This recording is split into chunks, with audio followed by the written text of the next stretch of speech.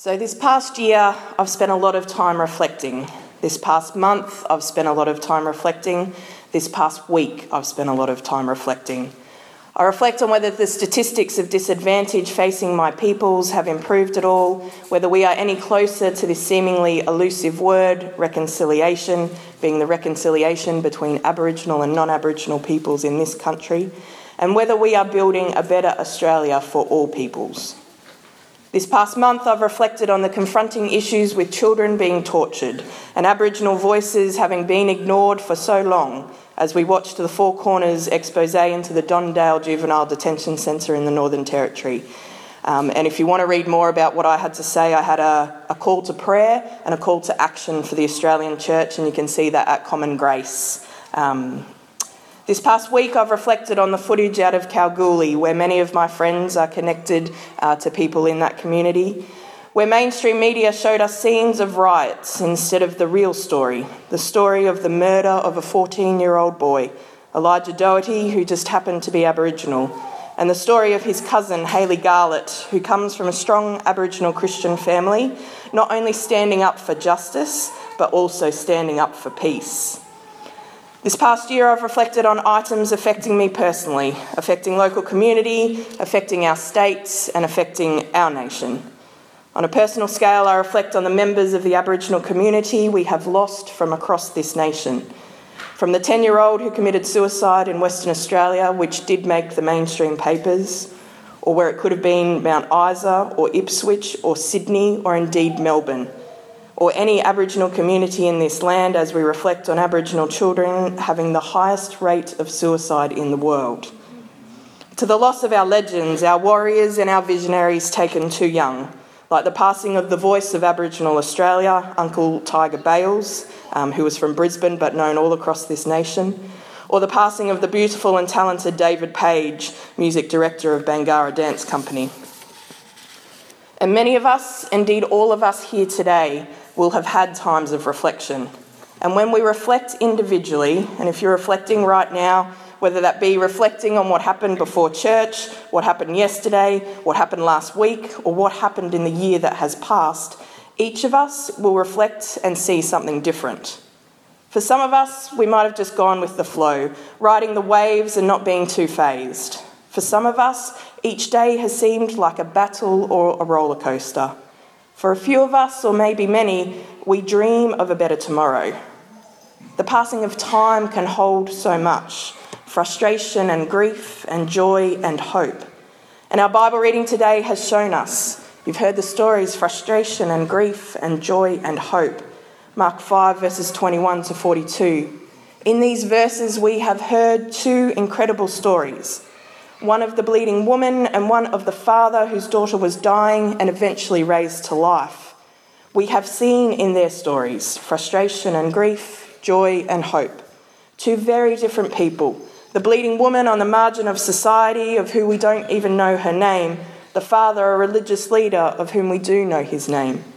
In both stories, at the beginning, we hear they are desperate and hopeless. To me, the story of the bleeding woman and the story of the father symbolise something I call impossible dreams. Impossible dreams are the ones that when shared with others, they think you are crazy. They're the ones that people might laugh at you about.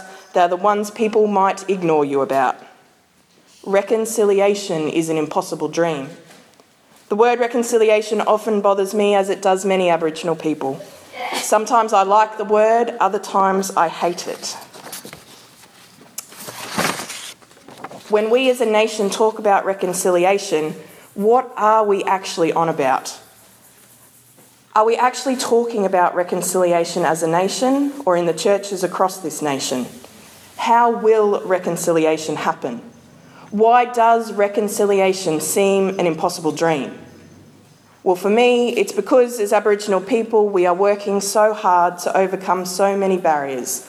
Life expectancy gaps of 11 to 17 years, our children and young people 24 times more likely to be in juvenile detention, our adults 5 times more likely to be unemployed, 14 times more likely to be homeless, 6 times more likely to die from diabetes in this country. We are working so hard simply for non-Aboriginal people to know us, to love us, and to walk with us. let alone waiting for the day that non-Aboriginal people will learn from us, that non-Aboriginal people will learn from God's miracle whom he placed here over 60,000 years ago, or 6,000 years ago, depending on your theology, whom he placed here as custodians of his wondrous creation. The other things that I've reflected on this year is I've reflected on another death in custody that received no media attention and no one held to account, the lack of recognition of the frontier wars, the destruction of sacred sites, the hundreds of Aboriginal and Torres Strait Islander children locked up in prisons across this nation, Australia's shame of onshore detention. I reflect on the racism that Aboriginal people continue to suffer, the numbers of stories we've heard from Uncle Jack Charles, a great actor, an elder, a Victorian Senior Australian of the Year, who was once again refused a taxi simply for being Aboriginal. Uncle Jack Charles, who said, Aboriginal people suffer a peculiar type of racism, and if you don't know that, I don't know why you don't know that. The cartoon that appeared in The Australian after the Don Dale Four Corners episode that once again demonised our Aboriginal men on the basis of race. A cartoon that has left a deep scar on my mind and on my heart and has reminded me how tired I am, how tired of this country I am. The SOS Black Australia campaign and how we as a nation have still not learnt from our history, as my peoples live under constant fear and threat from the leaders of our nation and states talking about removing Aboriginal peoples from their homelands. For me as a Queenslander, the story of Old Marpoon in Western Cape York, where as recently as 1963, Aboriginal peoples, and indeed Christians, an entire Christian community, forcibly removed at gunpoint, and their community burnt to the ground by the Queensland Government in order to steal land for mining. Or in 2016, the threat of placing nuclear waste dumps on their land, or coal mines on their land, where governments continue to choose profit and greed over caring for creation. So much sadness, grief, and righteous anger, or as Stan Grant said, the Australian dream. And so when we think about reconciliation and we take all of that into account and we think about a peoples who are the world's oldest living culture, we think about reconciliation in this land. And if we are to bring about reconciliation in our land, non-Aboriginal people have to come and join us.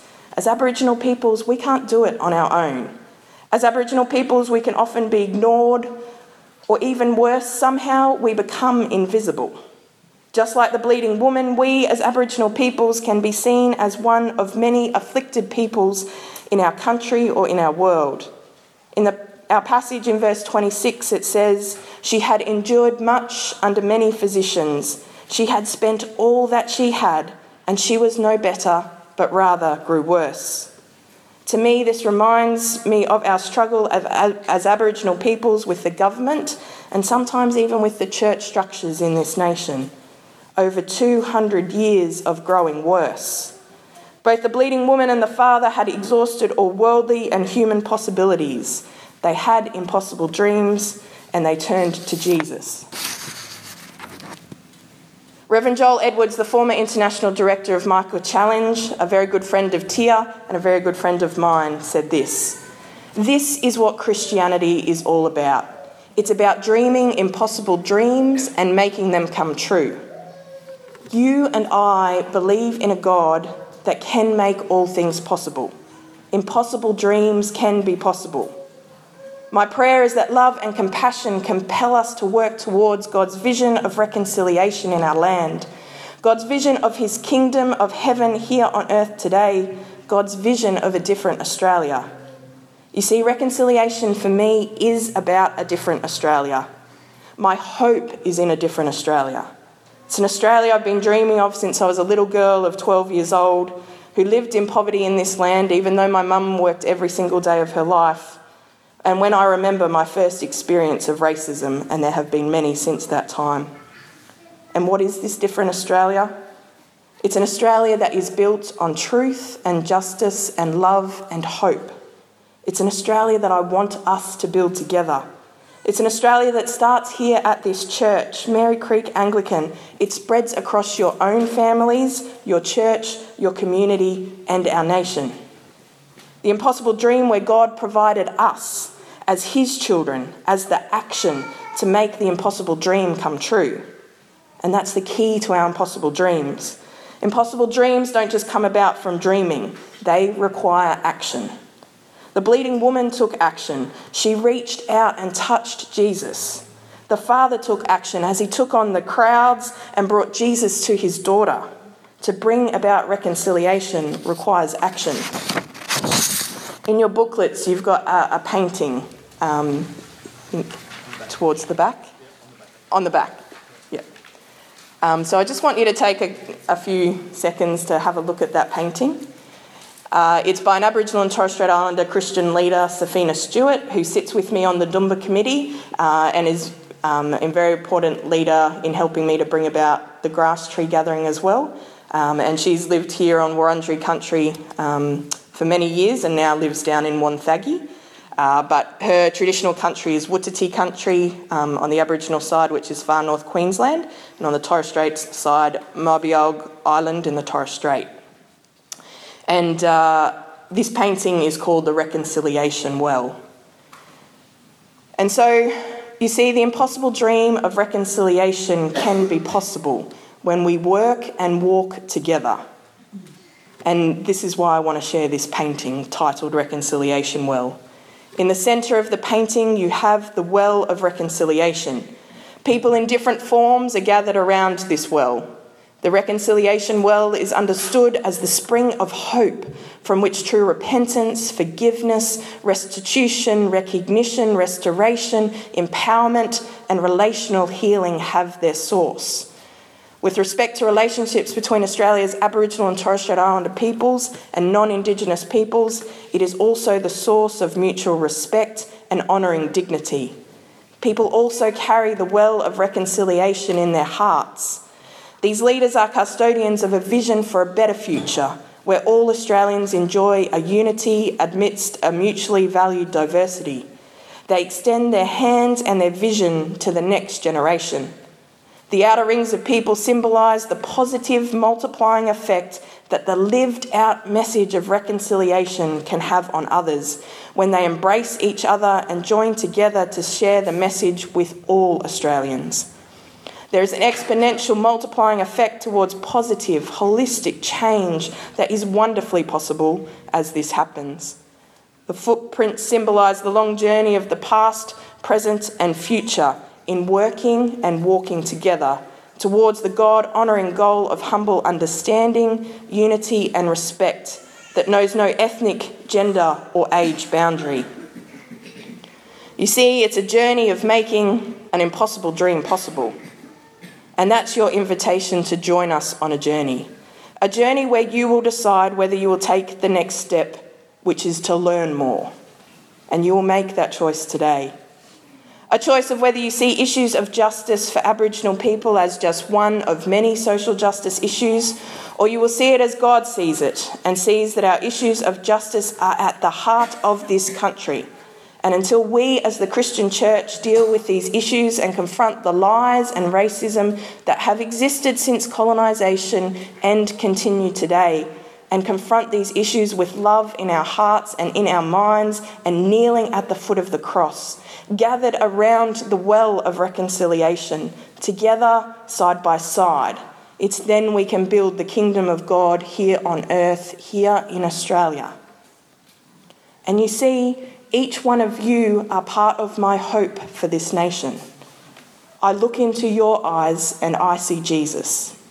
Sadly, when some, and often it feels like many non-Aboriginal people look into our eyes, the eyes of their Aboriginal brothers and sisters, they see us as some of your ancestors might have, as flora and fauna, as a problem to be fixed, or even worse, somehow we become invisible. They see us as those Northern Territory corrections officers did, as animals to be tortured and not precious, precious children. I look into your eyes and I see the tears that Jesus weeps for both and all our peoples as he yearns for relationship and healing in this land now called Australia.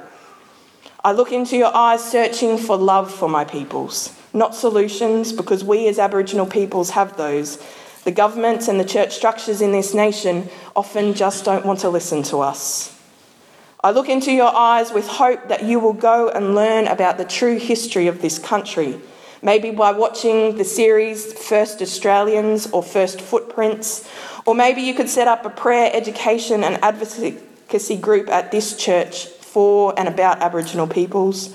Or maybe you could write to politicians seeking justice for Aboriginal peoples, or write to the heads of churches seeking funding for Aboriginal ministry, or just maybe you might come and join us at our marches and rallies. I look into your eyes searching to see if you will share with me that dream of a different Australia. So another question is, will you accept my invitation? Will you come and join me? Will you come and join me at the foot of the cross? As Aboriginal peoples, we are there waiting for you. The cross reminds us that we have an invitation. We can lay our burdens down knowing that Jesus is the great healer. But for healing, we must first recognise that we are broken, in ruins, in chaos, that as citizens of the world we are hurting, that as Australians we are hurting, that our lands and seas are hurting, that our children are hurting, whether they be asylum seeker children in offshore detention centres or Aboriginal children in onshore detention centres. We must speak truth, seek justice and take action. And for that action to commence, we must open our ears to hear, our eyes to see, our hearts to love and our minds to relearn. Will you have the courage to pray to God to help you hear and to seek his healing? Will you kneel with me at the foot of the cross? Will you seek Jesus with me through the throngs of the crowd, through the mocks, the sneers, the laughter? We must hear our individual heartbeat, the heartbeat of our brother, our sister, our neighbour, and the heartbeat of this land. And I want you to hear the heartbeat of this land. At the moment, it is wounded, it is weeping, it is screaming for a better tomorrow. As Aboriginal peoples, we feel it under our feet as we walk this sacred and ancient land, just as over 2,000 generations of our ancestors did. But we also hear and feel a new direction. It's only a soft voice, but it's a rising up of new leaders, an acknowledgement of our leaders, present and past, and a change of heart in some Australians. We hear it in the whisper in the breeze. We hear it in the crash of the wave on the beach. We hear it in the rustling of the gum leaves. We hear it in Old Marpoon out of the rising of the ashes. We hear it in Warlpiri country where we stand in the hot desert sun. We hear it here in Wurundjeri country from the winds and the mountains. It's the voice of Almighty God, great Creator Spirit, Papa Jesus. This is truth, this is justice, this is love, this is the hope for our country, for our peoples, for this land that we now call Australia. And so together as Christians, let's make the impossible dreams possible.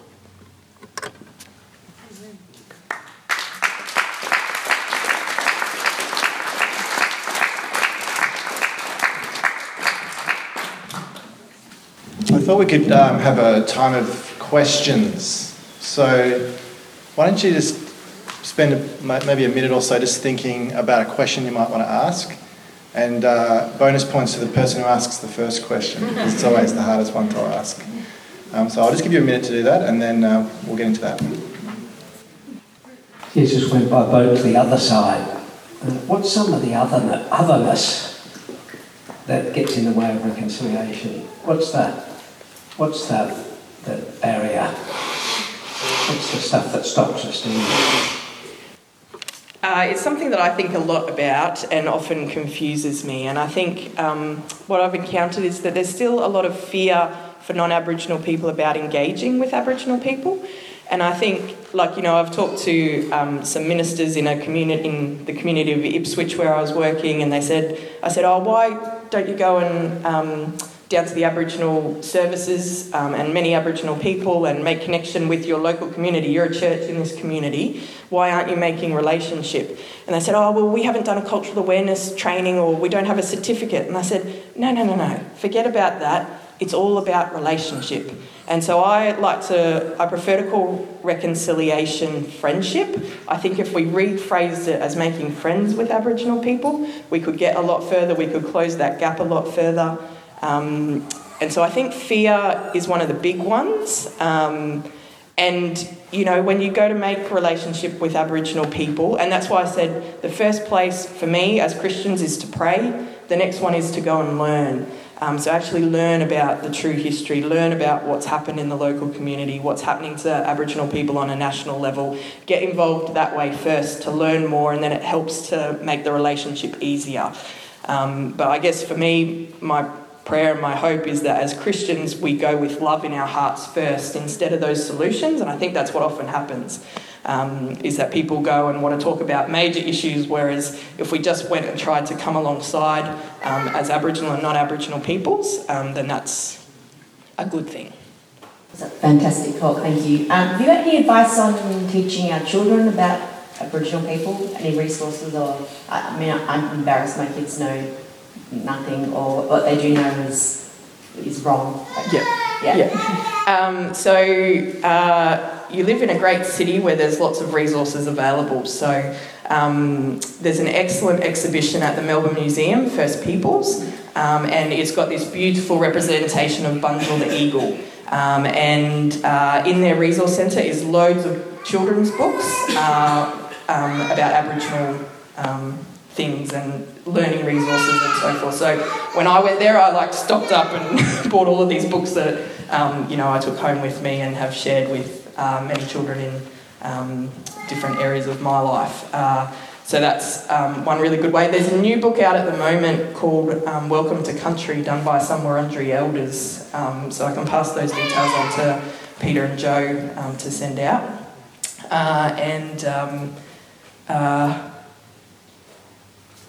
I think that's one of the ways to start, and just to talk about it. And, you know, it's only now in 2016 that our education system is catching up, so our kids are learning, but it's going to take a whole nother generation, because I'm often finding around the country that teachers don't know how to teach the curriculum, and so it'll be this generation of children that then become teachers that I think we will start to see real change and people understanding what really happened and honouring Aboriginal people. So I think it's, just introducing the language, and in Victoria you're very blessed with names of Aboriginal places and stuff like that as well. Thanks, Brooke. I'm just wondering, going back to names, how do we know where we live, on which land do we live? So which country or family of Aboriginal people we live on? Yeah, so a lot of the local councils often have that information, because most of them have reconciliation action plans and those sorts of things. If you go to this First Peoples exhibition at the Melbourne Museum, they've got a map of Victoria and all these little rods that stick up, and you touch them and it says the name of the nation and the people group. And so I was there playing with all of them. I made it like a song because I just thought it was so beautiful. So that's another way, but your local council is usually the best place to go. And there's an Aboriginal map of Australia, the Tyndale map. So you can just Google Aboriginal map of Australia. And it's not perfect, but it gives you a general idea. And there's also, for anyone with an iPhone, there's an app called Welcome to Country. And as you travel into the different countries, it will tell you the name of that place. It's not on an Android. They couldn't raise enough money to put it on an Android phone, but it's on the iPhones, and it's pretty helpful. It doesn't have all of the nations, but it's a really good resource.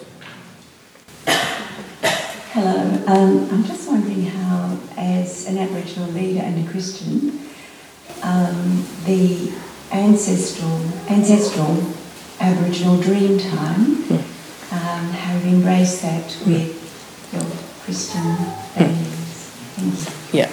So that's a question I often get asked quite a lot, and I have a different talk or sermon that's about how my Aboriginality fits with my Christianity, and it's been those Aboriginal Christian leaders that have gone before me that have helped me to embrace both, and that they're not mutually exclusive, they do go hand in hand with one another. And so the simple answer is that God works it out for us. One of the other ways I had to break it down for me, and I spent time in prayer to really understand how it all fit together, and broke it down into Creator God, Holy Spirit, and Jesus. And the Jesus one was the harder one. I'm not sure, talking to Anglicans, whether you'll agree with me on this from a theological perspective, but anyway, I'll give it a go. And that's why I love to talk about Bunjil the eagle, because if you read the Message version of the Bible in Genesis 1, and it was Uncle Graham Mundine, who works with the Sydney Catholic Aboriginal Ministry, he said to us at Grass Street, he said, Genesis 1 is the greatest Aboriginal dreaming story ever told. And so we must remember that when we read the Bible, we're often taught and read it through a Western context, but when we remove that cultural lens and look at it from an Aboriginal context, and that's why so many Aboriginal people became Christians, because our dreaming stories were right there in the Bible, the Christian missionaries just didn't recognise that. They saw our spirits as often evil, or told us to leave that behind, without seeing the beauty that our stories were right there in the Bible. They were just different. So our creator spirits are the same God. It's Creator God. So down here it's Bunjil the eagle, and you read the Message version of Genesis 1, and it says that God's spirit brooded like a bird over the watery abyss. And so for me, there's Bunjil, you know. So that's one of the ways. Up in East Arnhem Land and down in Canberra at the Australian Centre for Christianity and Culture is a mural of a white owl from the Aboriginal people in East Arnhem Land, and that was their representation of the Holy Spirit.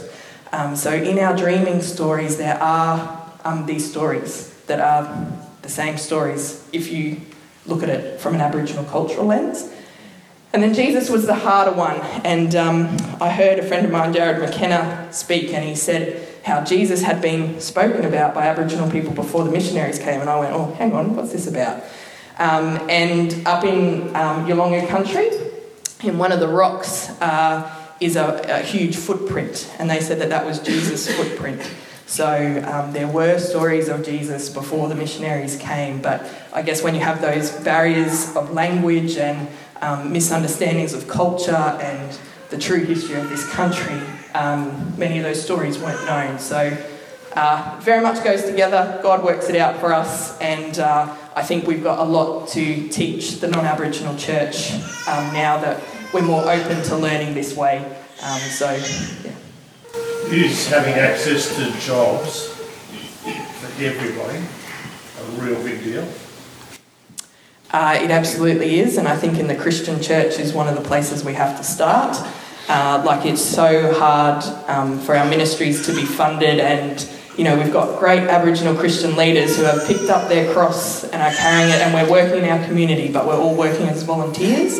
And that's really hard. And even in our social, a lot of the churches have huge social arms, and their percentage of employing Aboriginal people is so low. And I often challenge the heads of churches about that, but they're not really doing much to change that, which is hard work. So yes, we very much need that.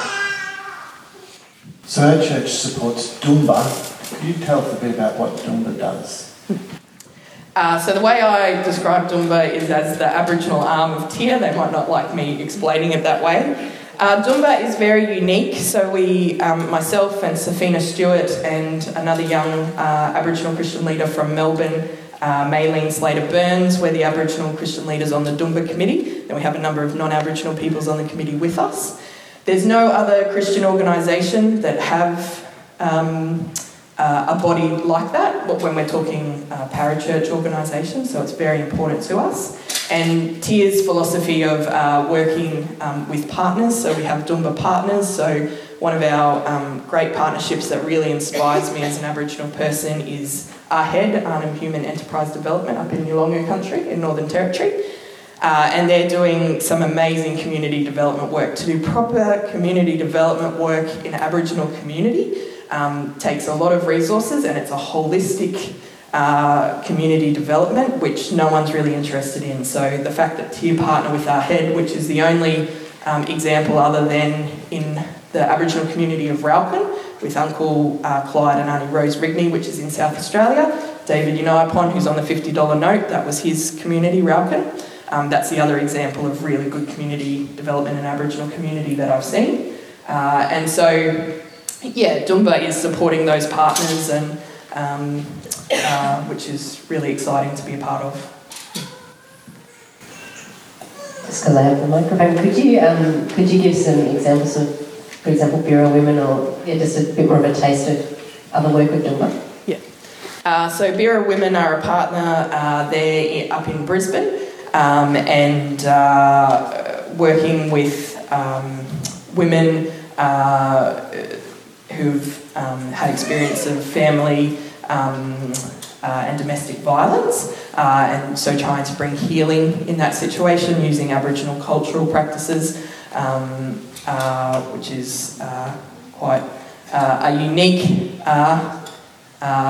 project, I guess. And so that's another one of the projects. We've also supported Scripture Union in Queensland, working with at-risk Aboriginal young people and engaging local elders to come and do like a camp program and a reconnection back to country, which is vitally important. So that's why as Doomba we jumped at the chance to do that, because our kids aren't connecting with country and they will always have this yearning for that connection because it's part of their identity. So I wish we had those programs in all of our juvenile detention centres and working with in our schools with many of our young people as well. And they're also connecting with the elders, which is really important.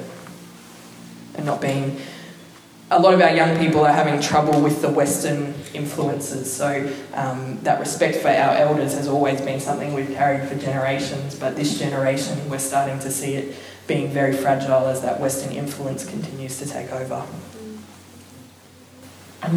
This is a conversation we were having last night, but I was really interested in our whole congregation hearing about some of your ideas about NAIDOC Week and what that could look like as our church might do something in that space or that time of the year. Yeah. So NAIDOC, whilst we have much sadness and grief in our daily lives, NAIDOC is our day and week of celebration, and the themes are really important, and often I look at them and there's a strong Christian theme to them as well. So this year was about songlines, the living narrative of our nation, which was really about caring for creation, which we've done and tried to live sustainably for 60,000 years.